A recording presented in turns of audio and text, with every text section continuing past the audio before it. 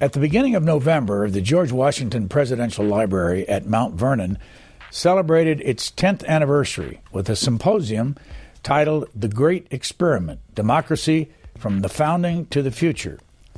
Guests on this initial panel included historians H.W. Brands of the University of Texas, Doug Brinkley of Rice, Joanne Freeman of Yale, and Edna Green Medford of Howard University.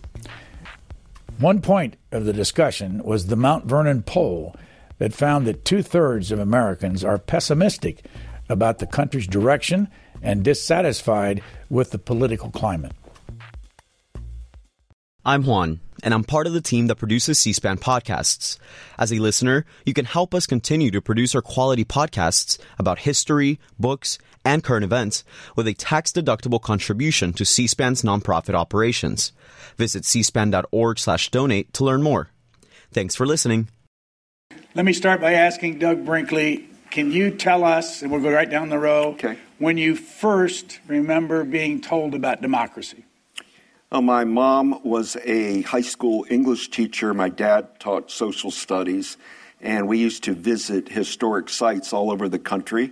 So I came to Mount Vernon as a boy, toured here, and my parents taught me about it, what it meant. My mom's brother was killed in World War II at Iwo Jima. He was a Marine, and I think my mom's view of democracy came out of that World War II experience, so that we were fighting for democracy in World War II, and we were fighting against fascism. We were fighting against, the Japanese imperialist, and I think that was really the traveling, and then going to libraries and just getting books on all of the early founders. Reading about Alexander Hamilton and reading about the great, Jefferson, Washington, and many others. And that's continued throughout my life. So it comes from studying books, the founders, but also parents that kind of home educated me about that. Bill Brands. I don't recall the first time I was told about democracy, but my first experience of democracy was when I was 6, 7 years old, and there was in time for the 1960 presidential election. I was attending a Catholic school, and so when I was at school, the nuns, who were most of our teachers, would sometimes openly, sometimes implicitly, tell us to go home and pray for the election of John Kennedy. And somehow I spilled this to my father, who was a stout Republican, who told me he'd be damned if he was going to vote for John Kennedy. And I realized that democracy is a competitive activity. Joanne Freeman. Personally, I think, I can't say it was my democracy moment, but what I do recall is that the bicentennial made me think about the United States and American politics and what it meant in a way that I hadn't. And like you, Doug, it got me reading about the founders and the founding. So it kind of shifted my thinking about the origins and the essence of the United States. But on a more personal level, my grandparents, my father's parents, my grandfather was a die-hard Republican, and my grandmother was a die-hard Democrat. And watching them engage or not engage with each other about politics taught me a lot about the fact that democracy means people with different views can debate in a variety of different ways. Edna Medford. Mm-hmm. I think my experience is probably a little bit different. I grew up in a place where the African-American population was 82%. And we had no real ability to control the government in our little county or anything else for that matter. But my father, believe it or not, was a Republican until the Kennedy campaign, and then he changed at that point. And I remember him saying that he was making the change because he felt that Kennedy would be more likely to do something for black people in terms of ensuring equal rights for black people. I really began to study democracy, though, in high school with the teacher whose name I can still remember, although it's been many, many years ago. But her name was Wilnette Carter, and she was my government teacher. And I can still remember those classes. All four of our guests are professors, and they all write books. So let's find out what they're currently writing about. Start with Edna. Okay. I'm co-authoring a book on a man named William Trail, who was born in Montgomery County, Maryland. He was born enslaved in 1784, so at the end of the Revolution. He was taken as a child to Spartanburg, South Carolina, and when he was 30 years old and near the end of the War of 1812, he freed himself by running away to southeastern Indiana, where he established a little free black settlement, had 7 sons. 4 of the sons served the Union Army in the Civil War. One of them died in a prisoner of war camp in Danville, Virginia, after the Battle of the Crater. He survived that and died in the camp. Another one died of scurvy in Corpus Christi. A third one came back home and committed suicide a couple of years later. The 4th son, though, became a rather prominent local politician. And so he had gone to war to ensure he had been born free because his father had, escaped slavery. But he had gone into war to ensure that he had certain rights that other Americans had. And he fought for those rights. And actually, he was successful in the sense that he was able to come back home and become a successful farmer and a small politician in his community. Professor Freeman. I'm working on a book with the working title Hunting for Hamilton. And I have to say, I've been interested in Hamilton and studying Hamilton since before he became trendy, for about 45 years, actually. And I hunted for Hamilton all over the world, Scotland and the Caribbean and any number of other places. But what interests me about this now is the fact that over that time, Americans have thought about their history and about the founding in so many different ways. I want to track over time how Americans have been thinking about the founding period and how that has changed. Obviously, it'll sort of end with the Hamilton moment. But during my travels, I did not know that in the future I would be a historian, but I kept spiral notebooks of every conversation I had. I have bus tickets. I have this amazing chronicle of my hunt. And so in one way or another, I'll be combining, looking at how Americans have grappled with their history in different ways over time and the founding, but also incorporating the simple fact of hunting for history and what that means and how people around the world in other countries have been engaged with American history as well. Bill Brands. I was delighted to receive an invitation to participate in this symposium because my new book, which is officially being released next Tuesday, but is on sale here today, is called Founding Partisans. And it examines the emergence of party politics in the United States in the 1780s and 1790s. And it stars Alexander Hamilton, James Madison, Thomas Jefferson, and George Washington.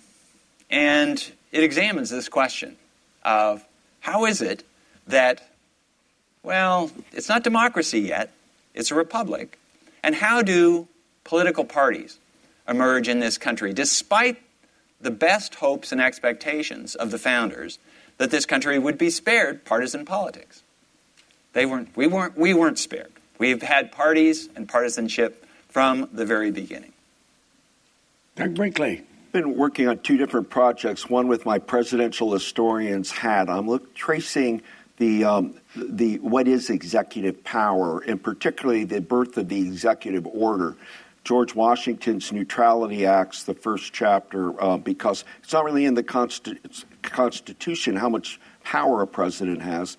Washington did the Neutrality Act and very little executive orders going on until Lincoln did what some people call Executive Order Number 1, the Emancipation Proclamation. And after that, you start seeing this uptick in executive orders going on. Theodore Roosevelt's the progenitor of signing them left and right, and he looks like a piker when you get to the time FDR does, 3,600 of them. And when you track all of these executive power, it runs right up to Joe Biden doing that for AI, security, and he just did a big executive order. How does that circumvent Congress? Where does that tradition come? What does it mean? I'm trying to give it an honest and fair look. A lot of it depends on where you're standing. Like FDR did things like the Manhattan Project, executive order. He also did the Japanese internment, which was just criticized for executive order. John F. Kennedy did the Peace Corps with an executive order. On and on it goes. So I'm kind of looking at the winning executive orders and the losers. Second, I'm having great fun. I'm writing the history of Route 66 from Chicago to Santa Monica. And I've already written my Illinois, and I'm in Missouri right now. And then I'm taking my whole family down the old route. It was founded in 1926, and it'll be celebrating its centennial, Route 66, exactly when America turns, 250. And I'm on the board of the National Archives Foundation and the Library of Congress, and everybody was kind of looking at the founders and very East Coast America 250. So I thought I'd pick up the West and going to Chicago. So in a place like St. Louis, we were talking about last night. I mean, you can do. I'm writing about Dred Scott decision, where he's buried. I'm writing about Ulysses S. Grant there, about Scott Joplin, about Chuck Berry, about the birth of neon, about how the Corvette used to be manufactured in St. Louis, about early transportation with the river, about the Eads Bridge, and on it goes down the road, and it ends 66 right into the Santa Monica Pier in California. And I must say, it was two white people on Route 66 had it different than people of color. The Green Book was in play for a lot of Route 66, not all, but a lot, and I'm visiting some of those places. And the National Park Service is starting to save old gas stations. We're saving old Chinese restaurants along 66, old kitschy roadside stops. They're all meeting criterion to be on the National Historical Register. On any given day, you can hear any given elected official say, the United States is the greatest country in the history of the world. Joanne Freeman, what's your reaction when you hear that? Wow, that's a question, Brian. I would say yes, with an asterisk. I love this country. I've devoted my life pretty much to studying this country. I think the potential of this country is remarkable and off the charts. I think that to some degree, some Americans have taken that for granted. Haven't thought about the fact that some of the things that we value, and given the topic of this symposium, one of those things really fundamentally is democracy. People haven't thought about it. They've kind of assumed that these things go of themselves. They haven't thought about the fact that they need to be defended and protected. And so I think to keep marching forward in a way that will preserve and protect what we value, these fundamental values about America, democracy being a big one, we're at a moment where we are being called upon to work towards some of those things, to really defend, define, understand, and embrace really what democracy is, what it means, and what we want it to be. I talk very often about topics related to this in a public venue, and I will often say, we're at this moment of extreme contingency, and as a historian, we think about and talk about contingency all the time. This is a hyper-contingency moment, I think. And to me, what that means is, on the one hand, it's possible that things will get very dark and dire, and we need to be aware of that. On the other hand, it's a moment when change is possible in a positive way. If we are alert and aware to what's going on and really work towards improving things and making things better. So I sort of hate when people only talk about the fact that we're sort of might be sinking.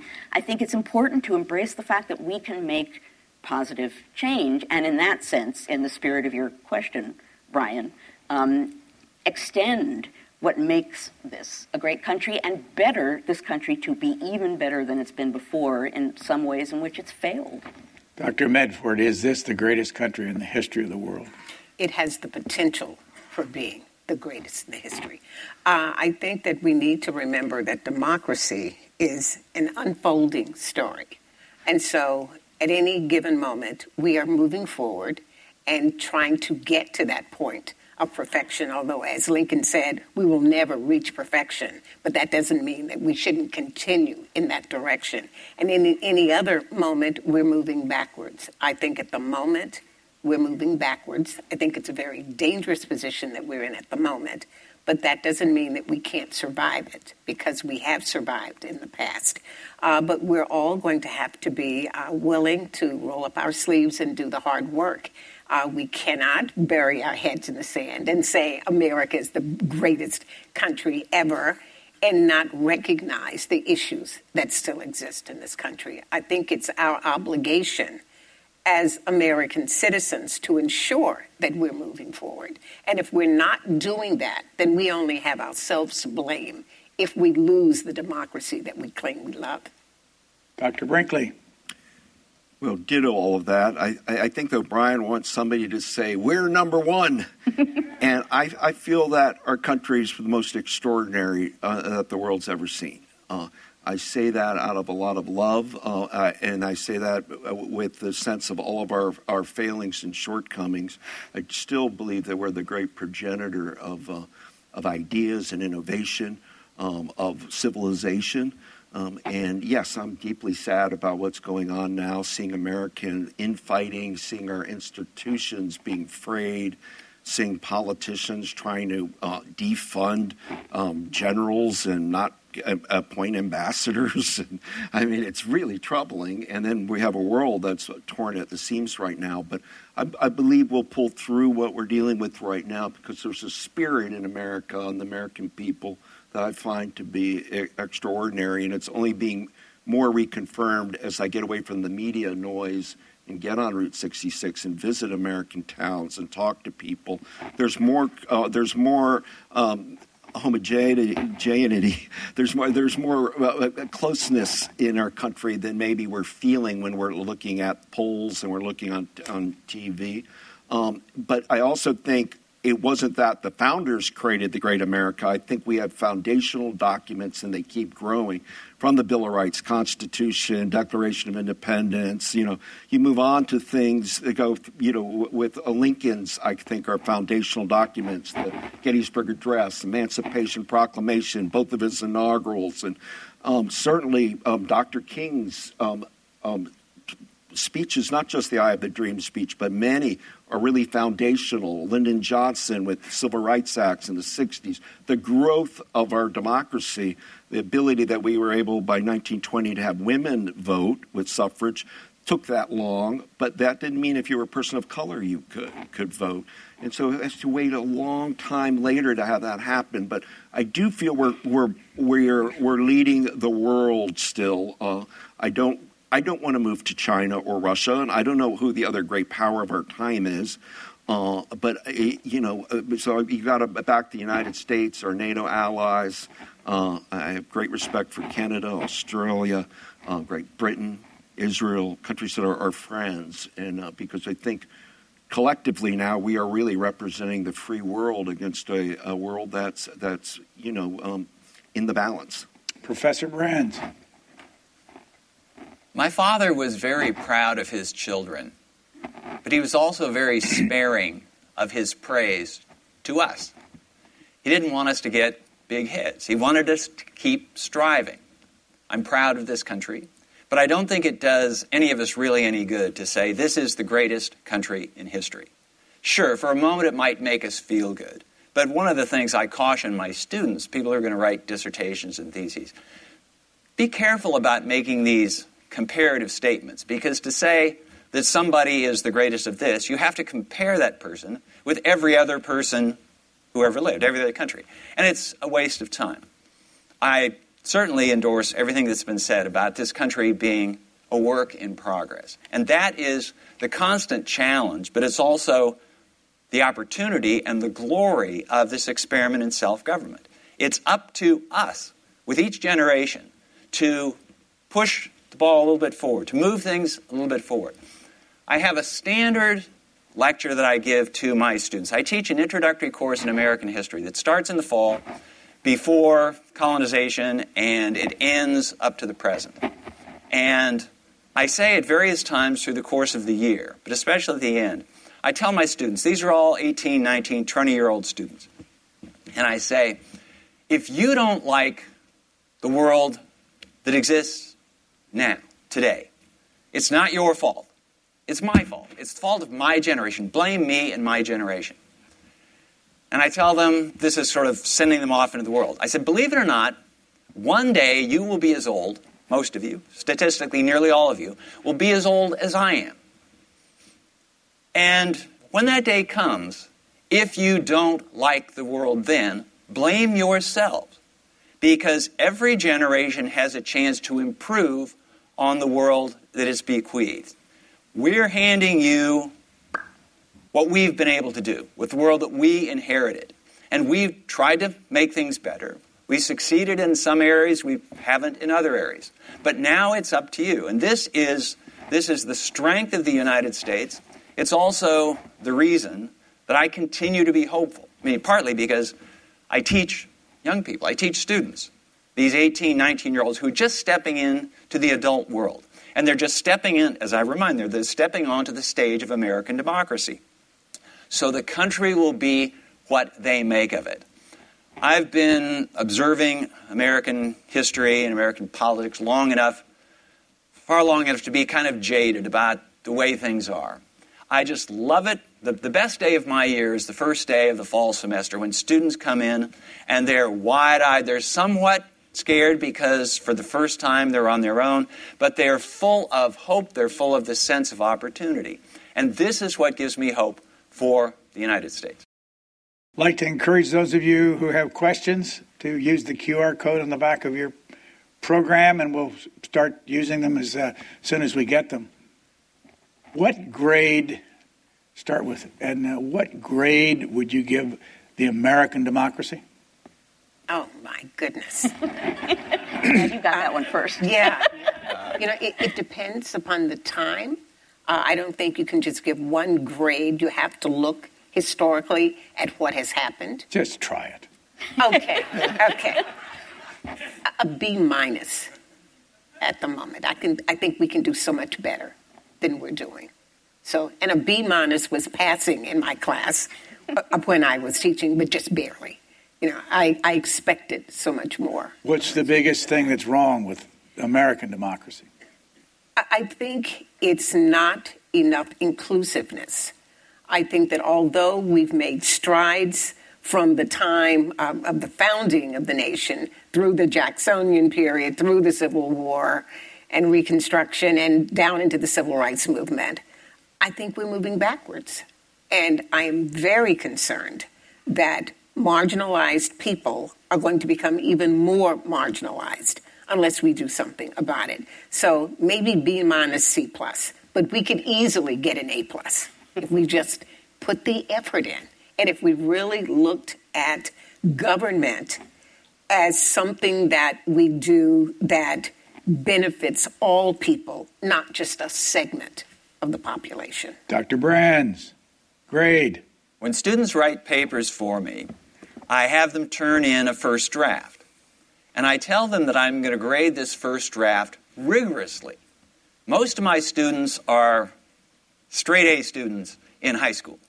And I get them, this is their first semester of college. And I tell them, be prepared for a shock, because you're almost certainly not going to get an A on this first draft. Now, I'm going to tell you in the marginal comments on your draft what you did well and how it can be improved. So I'm treating American democracy, in the spirit of what I said earlier, as a work in progress. This is a rough draft. I'm going to grade the first draft. And the grade on the first draft is going to be a B. And I see good stuff here. I see this devotion to the idea that people can govern themselves. But there's room for improvement. And the room for improvement includes making sure that everybody gets a chance to participate in this. Make sure that we keep in mind that this is an experiment. And I'd like to pick up on something that Joanne said, that, it's tempting to think when you've been involved in this democracy. We've had this country for almost 250 years. And it's tempting to think that it was inevitable that things were going to turn out the way they did. But there was nothing inevitable about it all. There was a great deal of contingency. To get to where we are, people had to do this, and they had to do this, and they had to do this, and they had to do this. And it's also tempting to think that because we've had these institutions that lasted a long time, they will last forever. Well, that's not guaranteed at all either.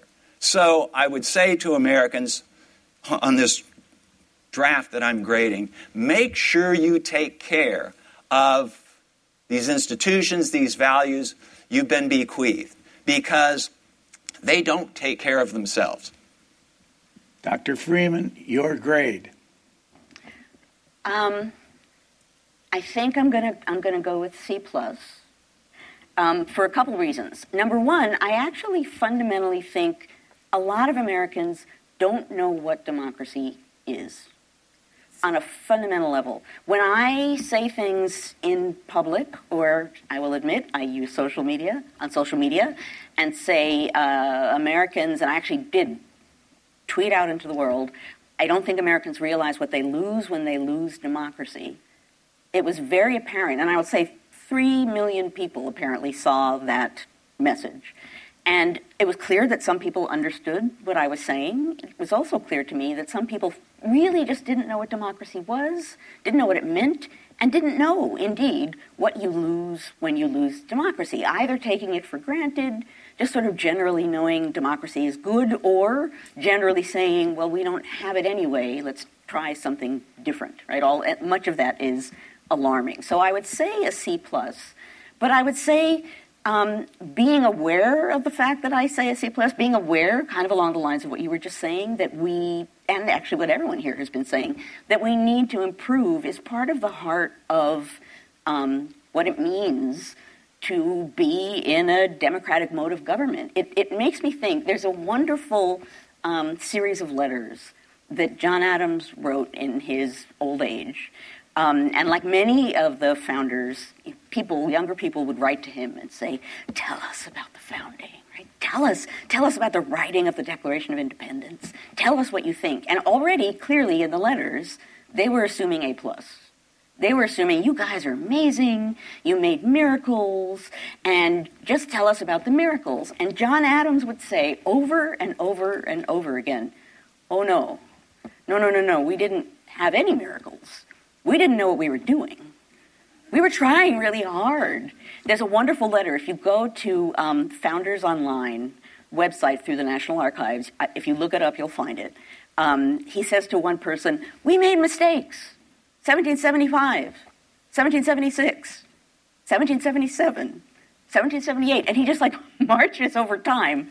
We made a lot of mistakes, right? You can't actually check out and assume that it's all good. He says, I sat and I watched people sign the Declaration of Independence, and I could see their faces, and I could see that some of them were not happy to be signing that document. So his message was, it isn't perfect. It's never been perfect. We knew that even whatever we were doing, and in whatever way they understood a democratic mode of governments, which is not how we do, they understood that whatever they were doing, as many of us up here have said, was a work in progress. And Adams, particularly, who liked to sort of poke pins in any sort of pompous claims or assumptions, he said essentially over and over and over again, don't take it for granted, don't put it on a pedestal. We set things in motion, and now you're going to have to keep it going. Dr. Brinkley. Just building off of that, one of the great healing, talking about foundational documents, the Adams-Jefferson correspondence when they get published, because here were two adversarial minds arguing all the time. They had to run against each other in the 1800 election, which was very brutal to have a political party system like that. And how moving in their senior years, they started befriending each other with an incredible correspondence that if you read it, it sends a symbol of our democracy as our best. How do you have a partisan warfare, but then heal. Dr. Brinkley, grade, please. In America, through history, or now, like today? Like what's just overall? How would you grade our democracy today? Our democracy today. Today. I'd have to give it a lower grade than I'd like. I would say B-. I think we're sniping at each other in a way that we've got to stop. We're not working in tandem, and I've worried since the advent of Trump that he has worked to help. He's a divide and conquer kind of person, and I like people that try to unite our country. But listen to this just for a second. We have a state of California that has 39 million people. They have 2 votes in the Senate. We have a state of Wyoming and many others. Wyoming has 600 and some thousand, 2 votes in the Senate. The only federal official in this country that has to be elected by the public is a member of the House of Representatives. The president, the vice president, and the Senate can all be appointed or voted on by another institution. How can you call that a democracy? Me? Any of you. Yeah, jump in. I'll be brief. I'll just say that, look, everybody would love, I believe we have to stick with the electoral college system right now. But I'd love to see us not. But at the time being, there's no way you're going to be able to change things with the way the Congress and the Senate is, number one. I'm more concerned about statehood issues for D.C. and for Puerto Rico, where people are being disfranchised than that. If you only did one person, one vote, and I'm running for president, I will offer Los Angeles and New York everything under the sun. I would pour my campaign into population centers and offer the infrastructure there. I think that the thought of making sure that small and particularly agricultural states have representation holds up. I mean, if you look at 2000, we couldn't even do a recount in one state of Florida. Now we're going to start doing a recount, of the popular vote when it gets close. If our technology can catch up, if we can do ways to make sure we streamline voting down the line, I'd love to see it, but I don't think it's realistic. And I know a lot of young people feel that we're not a democracy because of our electoral college system. I sympathize with them, but I do not think we can get rid of the electoral college system. I have a more sort of basic way in which I think of democracy and how we ought to be able to call ourselves a democracy. And indeed, if you think about what democracy is, voting rights, free and fair elections is a big part of it. I think citizens being aware of the rights that they have as citizens is a big part of it. But I think a fundamental part of it is accountability.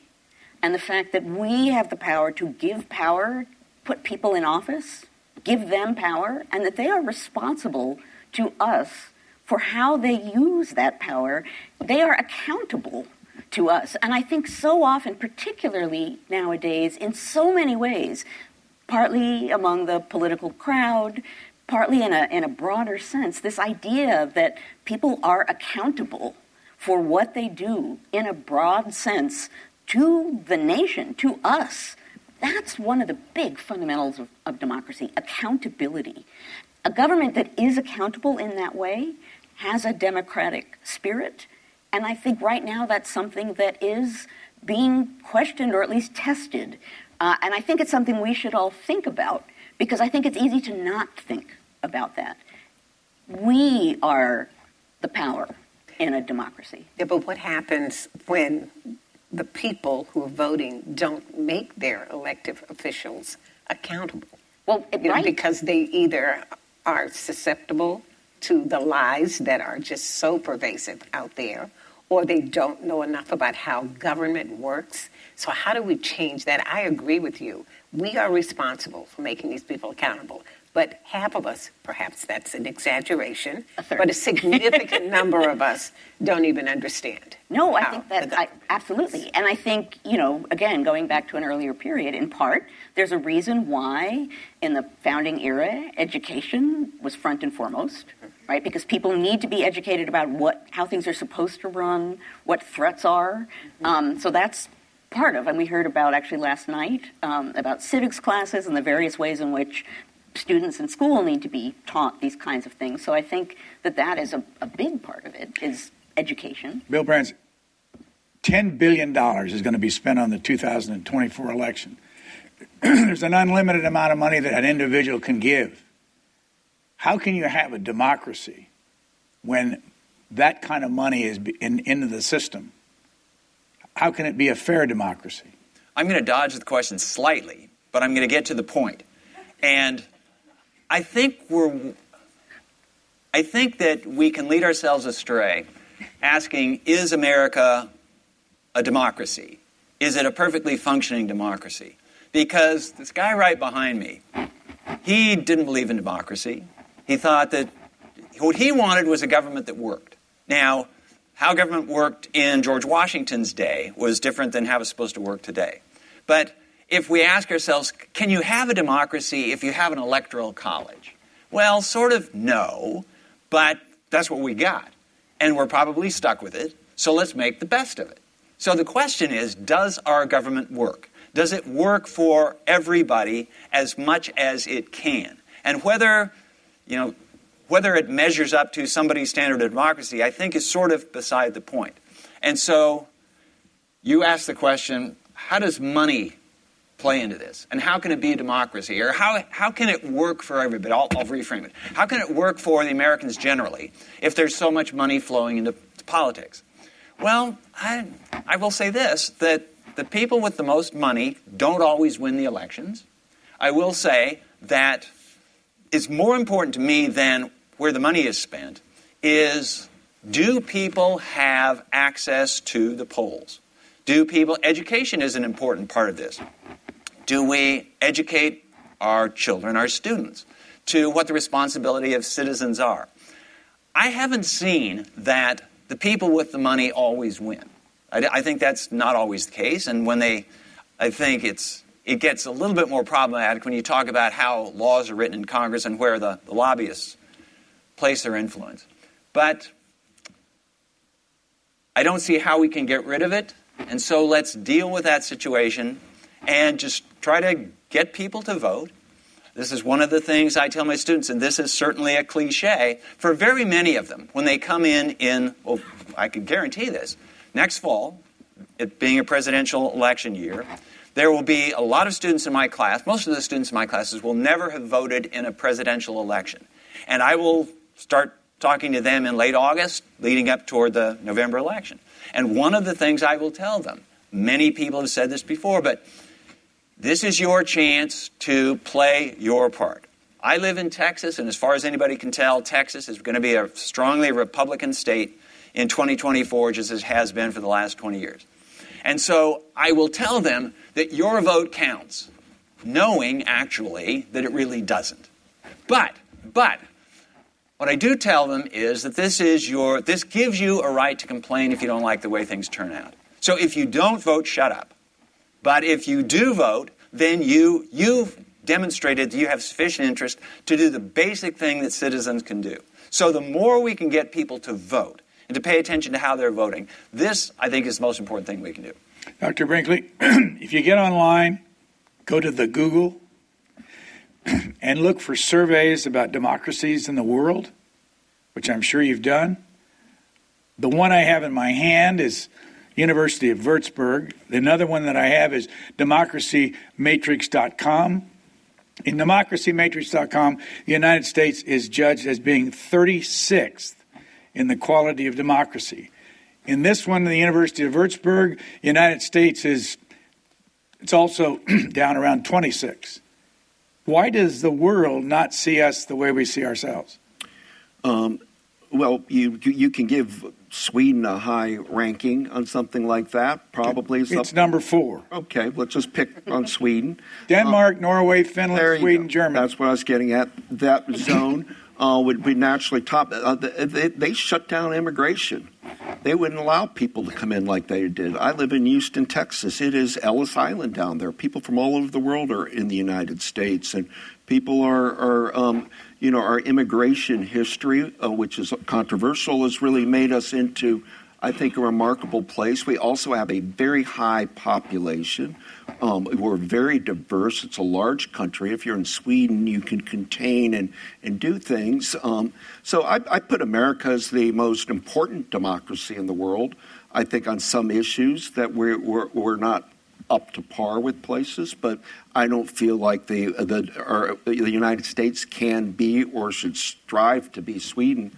I think we're a much more multiracial, multicultural place. And if I could, Brian, Bill's doing something today that's really important. He's talking about teaching, and he's at the University of Texas, Austin, teaching. Imagine how great it would be to take his class. We've got to have teachers teaching in high school like that.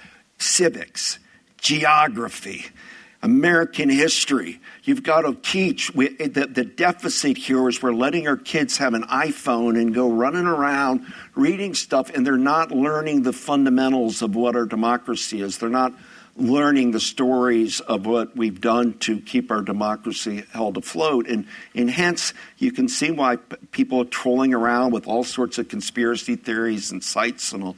So whatever we do out of a democracy summit like this, let's get back to the young people and teach them about our country so they want to vote, so they understand what it means to participate and honor all of the people that fought for generations all the way up to Washington for our country. Would we even have a United States without George Washington? Probably not.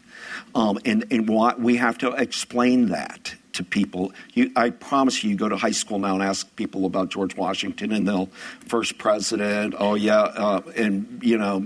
a general maybe in the Revolutionary War, if you're lucky.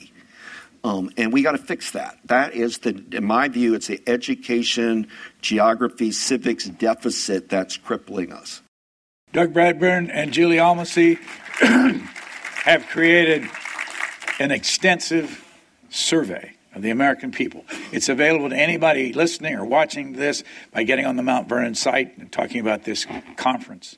And the one that I want to mention at this particular one, this session, is 2/3 of Americans are pessimistic about the country's direction and dissatisfied with the political climate.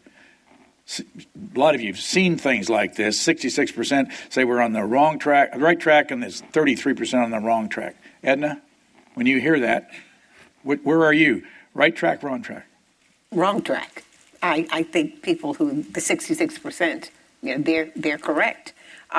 We've got a Congress that does not work. We have people in Congress who are attacking each other. That's not the first time it's happened in the country, but it's rather disheartening that it's happening now when we have so many issues in the country that need to be resolved. And we have people that we have elected who have the ability to correct these problems, but they're not willing to do it because their loyalty is not to the nation, it's to party or to individual. And so, when we get to that point, the country itself suffers. So it's not just one group of people. We all suffer as a consequence of that. So I don't see that changing anytime soon, unfortunately. Joanne, there's another part of this that we're going to talk about here. It's a little bit different. The first one was how many are pessimistic, and then there's another one with that American democracy, and let's see if I can get the right thing here. No.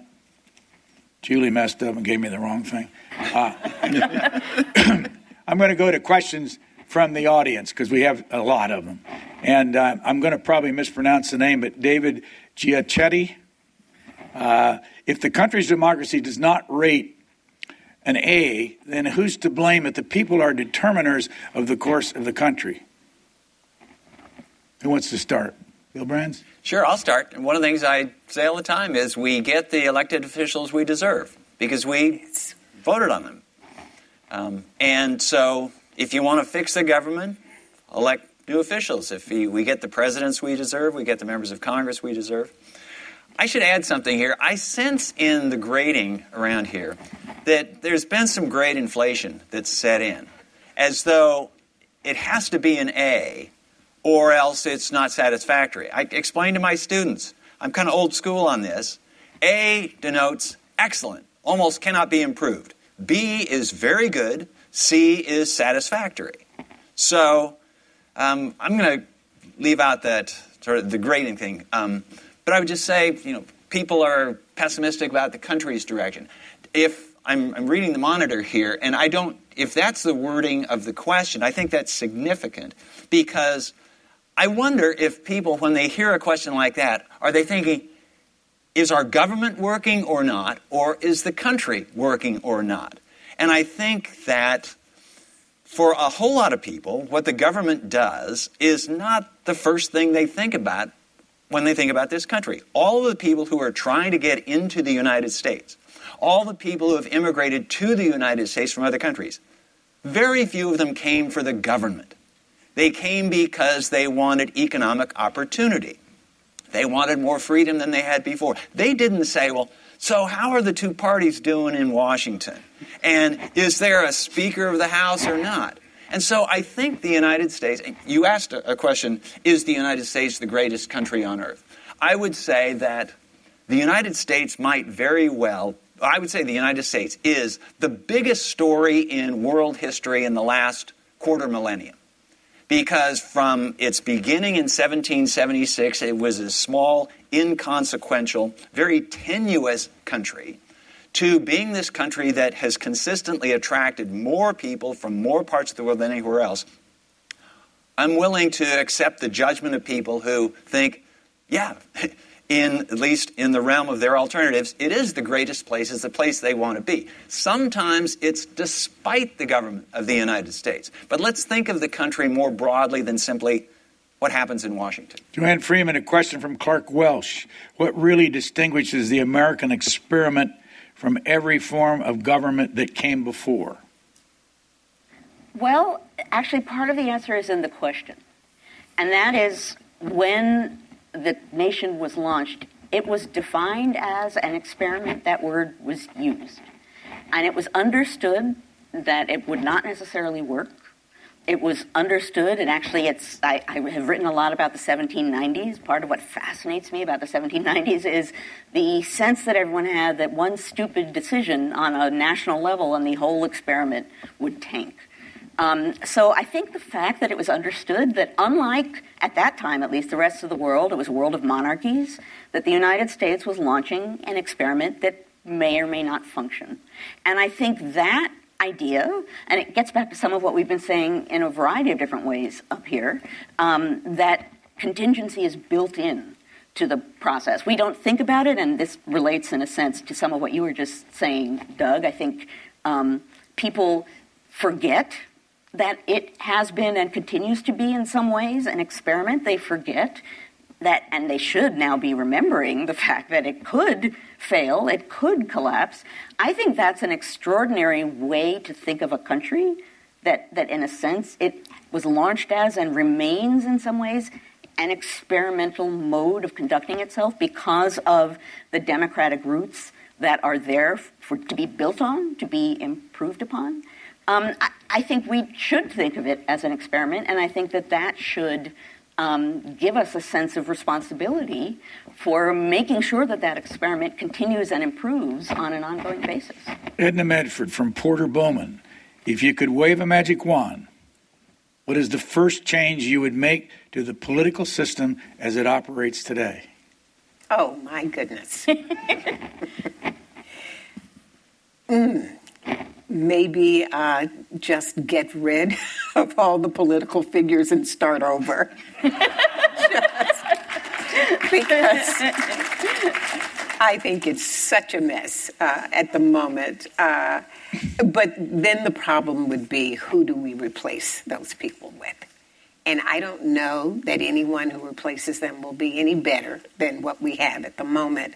I think we, as the people who are supposed to be making the decisions, ultimately have to change our way of thinking.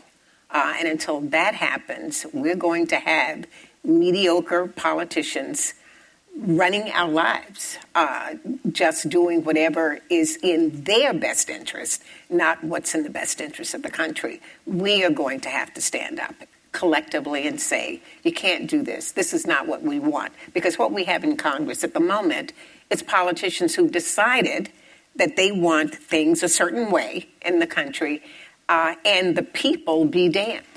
Doesn't matter what the majority wants. They're just going to go full steam ahead anyway because they have some idea that's based on their sense of morality of what should be happening. And I think until we determine that those people have to go and that we are more inclusive in our attitudes, I don't think anything's going to change. Thank you for setting me up for a quote from Alexis de Tocqueville. Came here when he was 25 years old back in 1831. And out of Democracy in America, here's the quote, Doug Brinkley, I'd like to have you deal with, and the rest of you if you'd like. I do not know if the people of the United States would vote for superior men if they ran for office, but there can be no doubt that such men do not run. We've been very blessed in American history at key moments to have had extraordinary leaders.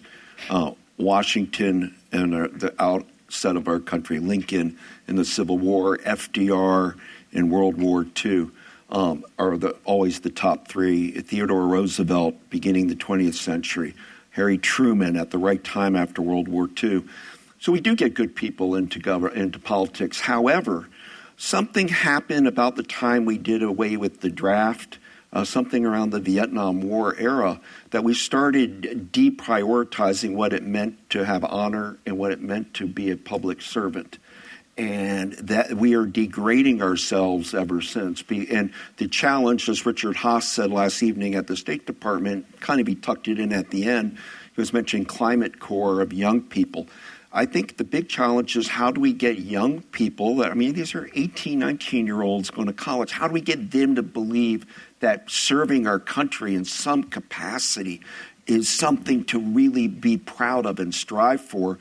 Because most now want to look for how do I make money, how do I make a living, understandably, pay bills, et cetera. But we need to re-engage the youth of America into our country, and it only comes through studying the history, civics. And if we don't do it young and get them engaged and offer them ways, I really think John F. Kennedy nailed it when he came in and asked, in his famous inaugural, not what your country can do for you, but what can you do for your country? And it goes back to Bill and Joanne. That's thinking about getting young people to vote, young people engaged, and those poll questions about our country and all. Some of those are things. The young people are angry about climate change a lot, and that's global. Not just the U.S.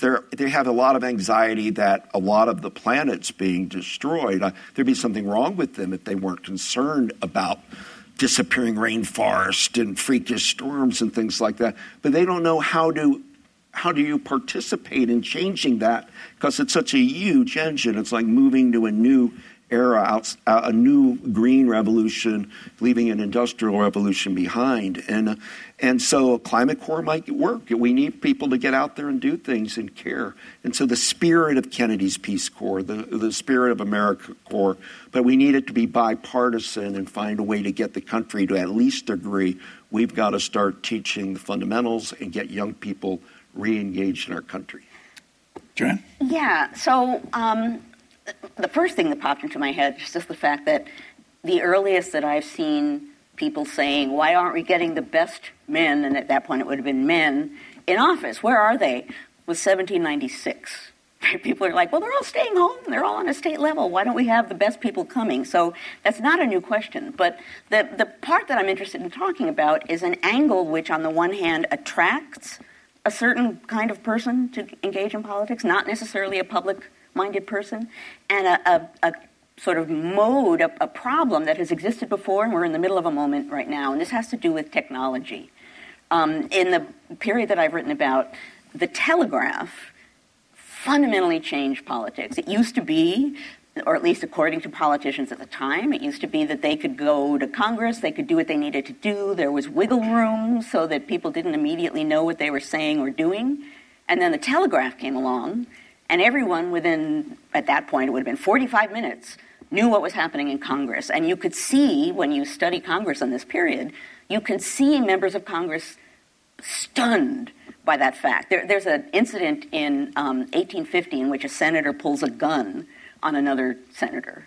And there's a to-do, there's what someone calls a stampede, and then ultimately everybody sits down, and there's a New Hampshire senator who stands up and says, I hope you all realize here that in 45 minutes, the nation is going to be reading that we're slaughtering each other in the Senate.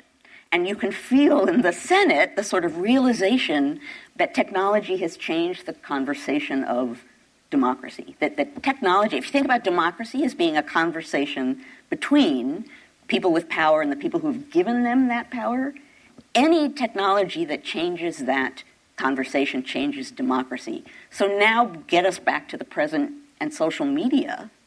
We have that same issue, which is a form of technology that has scrambled everything. We had a tweeting president, and it sort of continued on in that vein. We have many people in Congress who are playing to the media more than anything else, and the media gives them a nanosecond. They're around the world.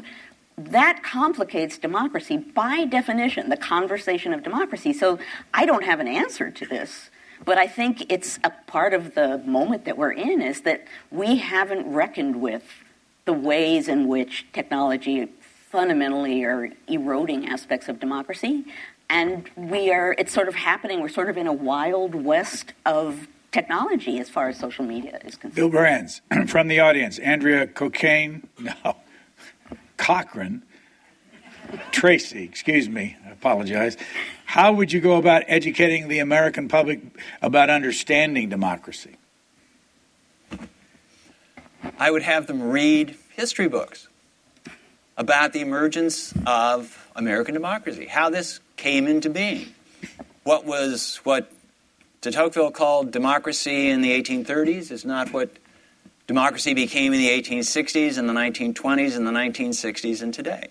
I think it would give people an appreciation of what has been accomplished by generations that came before, and implicitly then what we can accomplish too.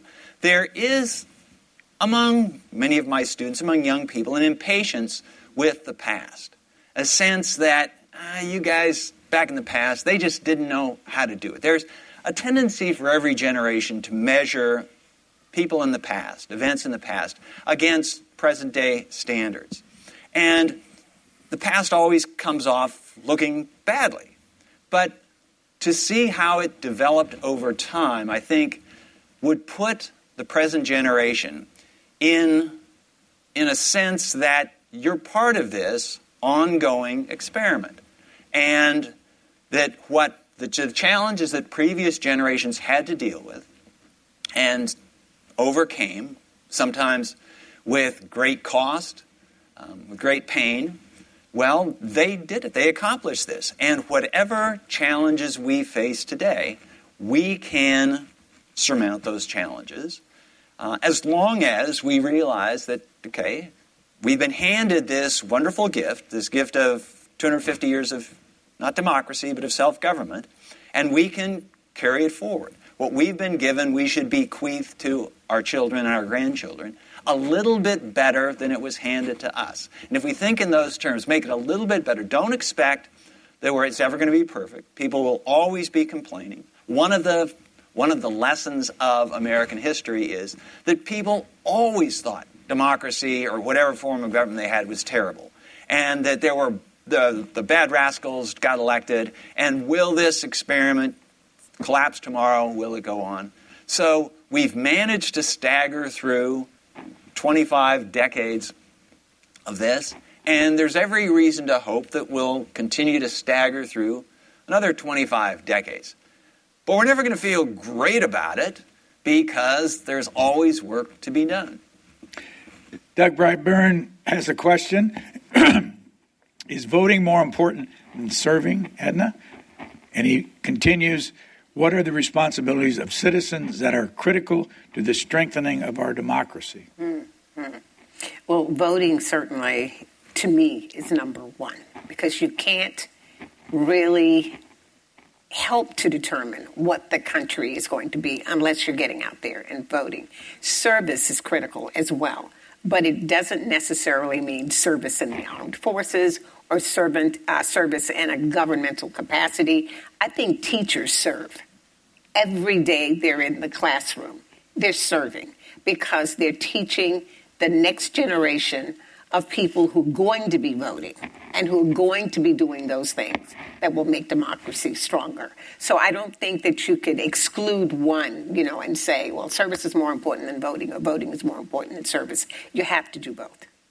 I'm going to read you a couple of quotes. This one from Joe Biden. We know how damaged our institutions of democracy, our judiciary, the legislature, the executive, have become in the eyes of the American people, even the world, from attacks within the past few years. We should all remember democracies don't have to die at the end of a rifle. They can die when people are silent, when they fail to stand up or condemn threats to democracy. Joe Biden. Then the next one, if I can find it here, is from Donald Trump. Former President Trump said, this is from the Hill publication, in a new interview that he doesn't believe the United States has much of a democracy right now. Trump said he believes democracy is the most effective form of government, but it has to be a democracy that's fair. I don't consider us to have much of a democracy right now. Well, the Washington Post has put on its front, democracy dies in darkness. What is the darkness that they're talking about? It's the fact that we are stewing in misinformation. We can't tell you enough what this does. With Bill was talking about students. They don't want to read a big history book. You want to know about George Washington and Valley Forge? Here, I got it right here on Wikipedia. It's not a critical thinking. Today's stories, the humanities, are getting slashed at universities. They're not giving faculty tenure. They're cutting it, and everything's going into the STEM world. And so we're denigrating the understanding of what our democracy is. I agree with the problems of democracy right now, but I think the threat is within, but the answer can only be through enlightenment. And enlightenment means fact-based evidence like we have had before. In 1960, scientists were Time Magazine's Collective People of the Year. When we had a feud about something then, people would say, here's the scientific community, and they issue a report, and people cohered around it. Now people are buying the scientist. It's gone. And do not underestimate how this is being infiltrated. Russia, China, Iran, rogue actors are getting sites on that kids are looking at, young people are looking at, adults are looking at. The amount of people that believe in conspiracy garbage is staggering. And so it goes back to technology. It goes back to technology, like Joanne said. And I think I'll end with this. Walter Cronkite, I wrote his biography, and before he died, he had one big concern of our country. And, it stuck with me. And he said, whatever you do, and he knew he was going soon. He was starting to get a dementia, and he was passing this on to me. He said that you've got to teach in middle school or freshman high school how to use this. You just can't bring technology. Here's the word without directing. What's a hate site? What's a racist site? What's an anti-Semitic site? If you don't know, you're just getting what seems to be popping up or what seems hot, and it allows demagogues and bad faith actors to have a predominance in our democracy, which they wouldn't if we would train people how to make sure things are fact-checked. And this is just a misinformation world out there right now. Tammy Manarino has a question for all four of you. This will be fun to get the answer. Which of our presidents best understood the elements of democracy? Good. Lincoln, obviously. Lincoln's definition of democracy was that the government ensures that everyone has a fair chance in the race of life. And I think that says it all. And the reason why he was so anti-slavery was because people who were enslaved did not have a fair chance. They could not elevate themselves.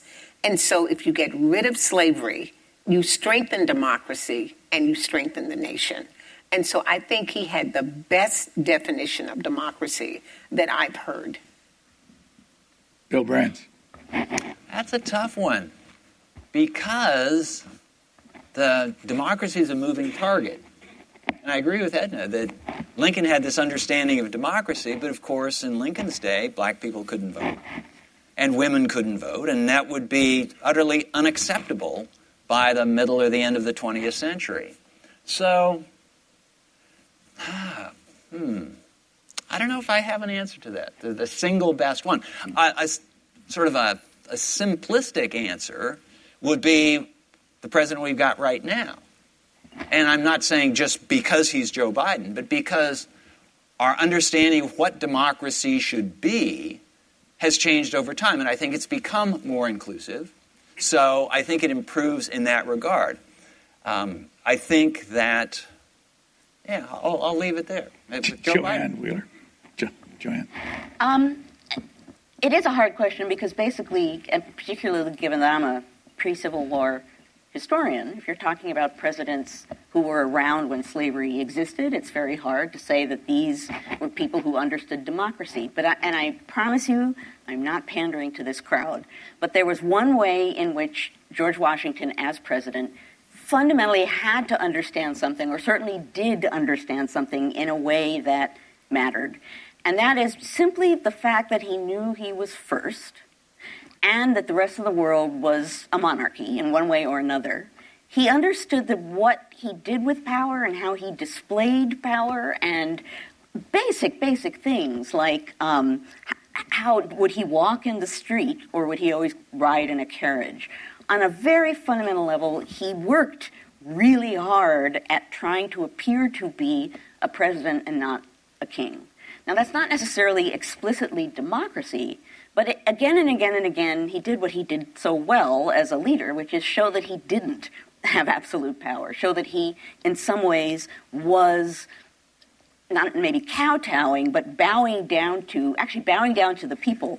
When he first became president, apparently, if you have not yet exposed yourself to Senator William McClay's diary, Pennsylvania senator in the first Congress, and the Library of Congress has a version of it that's online. William McClay kept a diary of almost his entire time being in the Senate, and he tells this anecdote about how at the very beginning the government first started meeting, George Washington got on his horse and went to every congressional boarding house, got off the horse, bowed down to members of Congress, got back on the horse, and rode off to the next one. He was showing his respect for the people. And poor McClay was like, what was that? Like, what a strange thing. But I think his awareness that that sort of thing mattered. You know, every day at 3 o'clock in the afternoon, he would take a walk around Philadelphia. Apparently, he would stop, he would look up at a clock on a steeple, he would set his watch and would walk back home. And he got fan mail for the walks because he was in the street like anybody else. And that is why he did it. So for all that he didn't understand or want to understand or live that was about democracy, he did understand that as a leader, he was not absolute and that his power didn't come from him. And I think that's a pretty fundamental thing to bear in mind if you're thinking about democracy. Joanne is our best historian in the United States for understanding the founding fathers, as they used to be called, the founders, because she knows the detail, like you just heard. She knows, I just love what she does and knows. And just to add on with Washington, that ability to not run a third term, to step down and say, if we're going to have a democracy, I have to step down and you know, we're going to and not cling to power. But my choice is very clear to me, and it's Franklin D. Roosevelt. And it's Franklin and Eleanor Roosevelt because they had the clearest understanding of democracy as a reality, but more importantly, as something aspirational. You think about FDR's For Freedom speech when he's saying freedom from fear everywhere in the world, freedom from hunger everywhere in the world. That's what democracy stands for, not beating Germany, not beating Japan. Where it's for freedom from fear, freedom from want, freedom from hunger, freedom of speech. And that For Freedom speech and the thinking of Franklin Roosevelt, they didn't believe Franklin and Eleanor back then that we were going to cure world hunger. But you fight for that. You have freedom of speech everywhere. We're not going to be able to own the world and force freedom of speech, but we promote it, and we're a beacon of light about it. And the four freedoms gave our soldiers in World War II, our soldiers of democracy, something to be fighting for, not against. And I find the presidents that express the optimism of our country, that make people feel good about our American traditions, tend to do well in history, meaning Washington and Lincoln and Theodore Roosevelt and FDR and Kennedy and Reagan, because you're not going to motivate people by constant how messed up things are.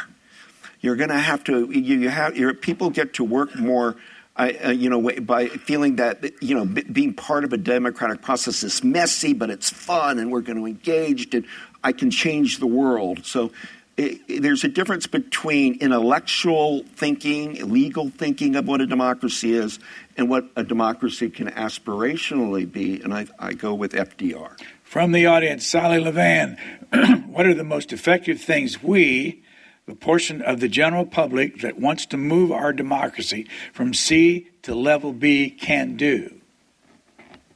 What can we do about moving democracy, I assume, to a better spot than it is right now? Bill Brands?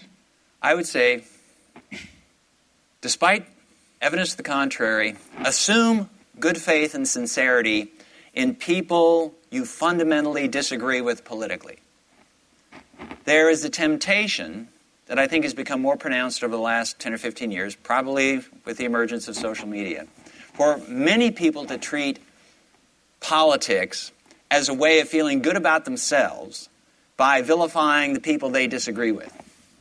And that is a recipe for political engagement of a sort, but it's not a recipe for actually solving problems, because the problems become more attractive than the solutions. Acknowledge that you do not have all the answers. Acknowledge that people that you disagree with have as much right to their opinion as you to yours. And that the essence of democracy is to come up with the best common ground you can find between these opposing positions. So, to the extent you can, take the moralism out of politics and treat it as this thing where we've all got to live in this country, we've all got to live on this planet, so let's make the best deal we can. If you should expect to live in a state of at least mild dissatisfaction, because you're not going to get everything you want. One of the reasons that our politics is stuck in this gridlocked situation, it really isn't an institutional thing. It's the fact that Americans are pretty balanced on both sides of fundamental issues. And there's an obvious reason for this. When there's general agreement, we've solved those problems. Now, those problems were a big issue in times past. Should women vote? Well, in 1900, this was an issue that split the country pretty much down the middle. But nobody's saying we ought to take the vote away from women. So we have these contentious problems at any moment in history. But the reason they're contentious is precisely because we can't agree. And in fact, if you have a democracy, then you probably ought to be stuck until you can get past that. But the only way to get past it is to assume that the people you disagree with have as much right to their opinions as you have to yours, and then make the best of that. Adrian. From the audience, Adrian J., what is the issue that will improve our democracy? If we are a work in progress, what's the right balance between our growth versus helping other nations? Doug? I think right now we have to focus on our country. We're all over the world, as we should be, doing things, but we do have a crisis here at home. And as Bill was saying, Joanne wrote a book years ago about a pre-Civil War where people in Capitol Hill were caning each other, right, and beating each other. And I mean, the point of history is to remind us that our own times aren't uniquely oppressive. We've gone through a lot in this country, and you've got to let young people know that it's not just now that there's trouble. We've had it in the past, but we persevere. And so I feel that it's getting to people to believe in the United States again. So many people are afraid to talk about their love of country. They feel that they're embarrassed by America, and part of being a participatory democracy isn't just voting; it's caring all the time and finding things. And Bill's talking about students. I always tell students, "Are you joining something? Get involved. Join a society. Be part of what's going on, not just back complaining." So the carping about how bad things are, woe is meism, meets misinformation on your on the social media world, and we're in a tangle, and we're going to have to figure it out. Anything in the world that changes is through education. I'm proud of what we're doing in STEM. I'm proud of our technological sector, our research and development, computers, everything. But we are woefully throwing away history as a serious pursuit in civic engagement. And if we do not reclaim those, you're going to have a lot of people making money and people not caring about much about politics except to laugh about what doofuses who's running is. And I go back to Theodore Roosevelt's In the Arena speech. It's easy to sit on the sidelines and mock everybody. Oh, what idiots in Washington. I don't like the state. Everybody in Capitol Hill's a fool. Drain the swamp and all of this. And Roosevelt talked about being in the arena and having the dust and the sweat and fighting for your country. And caring about your democracy enough that you're going to, become a new leader in democratic principles, democratic thinking. I have to. We have no choice but to remain hopeful. You start stripping hope away from people and telling them it's all doom and gloom, and then expect people to get motivated. It's really hard. May I? Certainly. Yeah. If we are the exceptional nation that we claim to be, I think we can do two things at once. So we can deal with the issues here at home and help people abroad as well.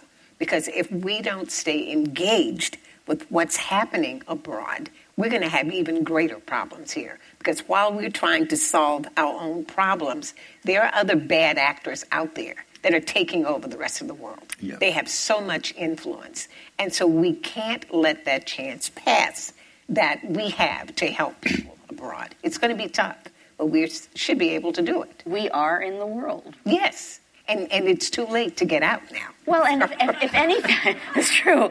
If anything showed that more dramatically than anything else, it's the pandemic. Oh, yeah. Pandemics don't see national boundaries. Right? So the world, in a sense, was created in a really obvious way simply by watching that spread around the globe. We are in the world. Bill Brandt's Nadine Bradburn. I have a suspicion that she's related to Doug Bradburn. How do we elect better officials if the greatest leaders today won't run for office for various reasons? I take issue with the premise of the question and go back to Tocqueville, who says that the superior people won't get elected. I think that misunderstands what the demands are on leaders in a democracy. And here, I'll go back to Doug's favorite and one of mine, Theodore Roosevelt, who appalled his family and friends when he announced he was going into politics. They said, "What are you going into politics?" This was in the days of Tammany Hall in New York. "Why are you going into politics?" He says, "Because I want to be part of the governing class." And it's one thing to say the superior people. There's a very French thing for Tocqueville to say, but he was coming from an aristocratic regime. And the people with education, the people with connections. But that's not what democracy is about. Democracy is about the people as they are. And so it is a really difficult thing to be, an effective leader in a democracy. Because, you have to be smart. You have to have experience, you have to have intuition, but you really have to have a common touch. And you have to be able to convey your vision to ordinary people. You have to motivate ordinary people. I would say that in some ways, the cure for our problems is that charismatic leader who has appeared in American history time and again, who nobody was expecting. When Franklin Roosevelt was elected president, very few people had high hopes for Franklin Roosevelt. Walter Lippmann famously said, he's a nice man who wants to be president of the United States. And but he proved to have a set of skills, and these are not simply intellectual skills, they're not simply political skills, but these are personal skills.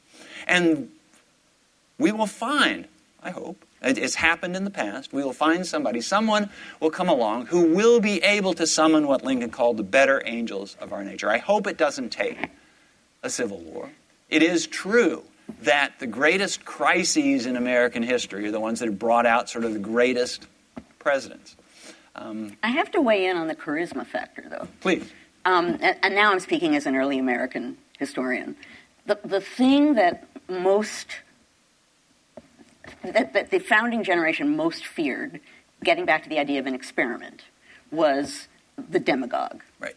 Because that's where democracy or any form of democratic government is fallible, is that someone who's very charismatic will say what he has to do and act like he has to get into power, and then once that person has power, will do whatever he or she wants to do with that power. So the charisma factor, obviously, in politics is important, but speaking as an early Americanist, some part of me, my fist clench, and I think, be careful. Be careful of charisma because of the demagogue. So I would say it's a necessary condition for success. It's not a sufficient condition. Yes. So Donald Trump is an extremely charismatic individual. I think that he's lacking in other aspects of democratic leadership, but charisma can be negative in the sense that it can summon, well, what Lincoln might have called the worst angels or the devils. Tool of ambition, basically. Exactly. But, Franklin Roosevelt, to say something like, we have nothing to fear but fear itself. It's patently wrong. It was objectively inaccurate. But nonetheless, it captured a particular moment, and it inspired people. Franklin Roosevelt's policies, his leadership, did not cure the Depression, but it cured it. It certainly allayed the despair that people felt during the 1930s. The country remained in depression for years afterwards, but Americans for the first time began to believe that somebody in Washington, the government in Washington, cared for them. And so it made him this figure that people would respond to in a positive way. So, yes, I agree that the personal attraction that we call charisma can work in either direction. Very little time left, but I want to ask you about something that has nothing to do, per se, with democracy. There's a lot of anger in the United States. Doug Brinkley is a professor at Rice. Bill Brand's at the University of Texas. Joanne Freeman at Yale. Howard University specialist in history. Edna Medford. And the National Communications Association has done a survey. And there are a lot of people that don't like you for political reasons. The survey determined they'd studied 40 different universities, all tenure-track professors. One Republican to 33.5 Democrats teaching in colleges. In the law schools, it's 1 to 8.6, one Republican to 8.6 Democrats. Here's another statistic. 60% of communication and history schools that they studied employ no registered Republicans. What do you say to that for people that are looking and listening and saying, I don't trust you guys. You're all on one side. Bill Brand. Speaking for somebody who lives in Texas, I don't trust that statistic. Because in Texas, there are no registered Republicans. There are no registered Democrats. You just go to the polls and you vote the way you want. In primaries, you just show up and you say, oh, this time I want to be a Republican. This time I want to be a Democrat. So I would really be interested to know how they determined the party affiliation of the people that they polled. Maybe they asked them, and maybe there was self-identification. But I'm a little bit skeptical. Edna Medford?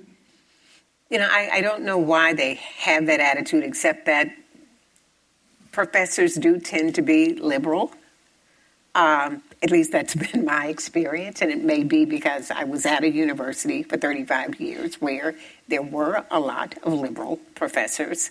I think we tend to be more liberal because of what we study And I think that we're so into critical thinking. I find myself, I have a certain direction that I go in, but I find myself from time to time looking at stations, TV stations, cable news networks that disagree with my point of view.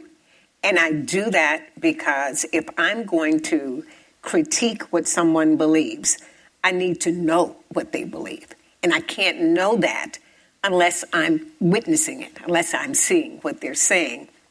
And then after seeing that, I make a decision. But I think that's something that historians tend to do. I don't know that the rest of the world does that. I think that people are very much persuaded by what they see as their own personal needs. Everybody is a victim, one way or another. And so either the government is working on any given day or it's not for a particular group of people. And I think we don't use our critical thinking skills enough. And if we did that, perhaps more people would come to my conclusion. Brinkley? I just remind you that great theologian Reinhold Niebuhr had that line, the sad duty of politics is to establish justice in a sinful world. And if that's going to become, if you go into history as a living, you're not going to make a lot of money. You're going to be a teacher. And, looking at, say, 1920s, when you're looking at Harding and Coolidge and Hoover, often the Republican world of that poll is about business, about capitalism, about making money. And historians by nature have to really look deep at things. Many companies don't allow scholars into their archives. Ford Motor let me into theirs, and I wrote the history of the whole company, and I was grateful for Ford, and they're sponsoring this today. So I did think there's sometimes, like if you got the normal person thing about history just says these things about Lincoln, and it sounds good. The Better Angels, and here's the Lincoln's greatest hits. You dig deep. I'm on Route 66 in Springfield, Illinois, blocks from where Lincoln's house is in 1908. The city of Springfield, Lincoln's house, burned all black people's house, lynched them. You want to see a race riot? You don't have to talk about the Tulsa of 1920. Look at 1908 Springfield at the block where Lincoln's from. And then it's not very well known. The NAACP was born out of that event, but it's our job to talk about that. And if you do, people are going to say, "Oh, you're a left. You're talking about white discrimination against people of color." It just you get labeled being kind of a liberal.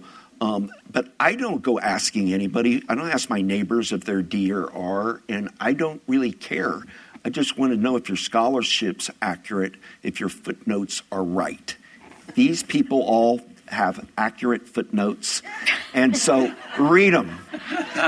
Last comment for our panel from Joanne Freeman. I just want to, I'm speaking here for teachers and professors. I want to point out a false equivalence that underlies that comment, the statistic, that, so many faculty are liberals.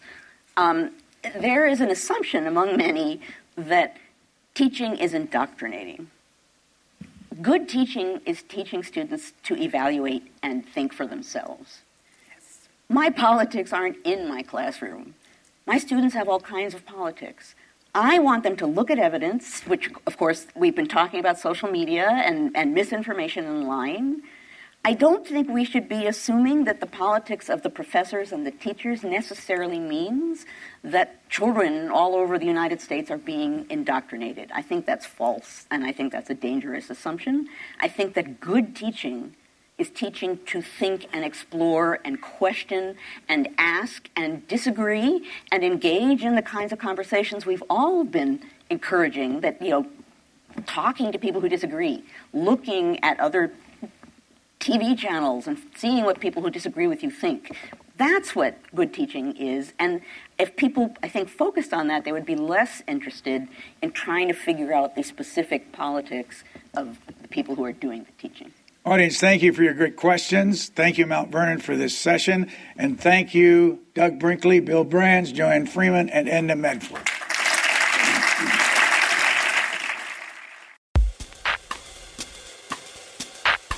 Thanks for listening to Booknotes Plus. We want to make sure you know about our latest podcast, Books That Shaped America. It's a companion podcast to our 10-week television series of the same name. We've teamed up with the Library of Congress and selected 10 books from across American history that have had a major impact on our society. Each week, the C-SPAN television program will focus on one of these books and its impact. This companion podcast will give you more background on the book's authors. If you want to learn more about Books That Shaped America, go to our website, c-span.org. The podcast is available wherever you get your podcasts.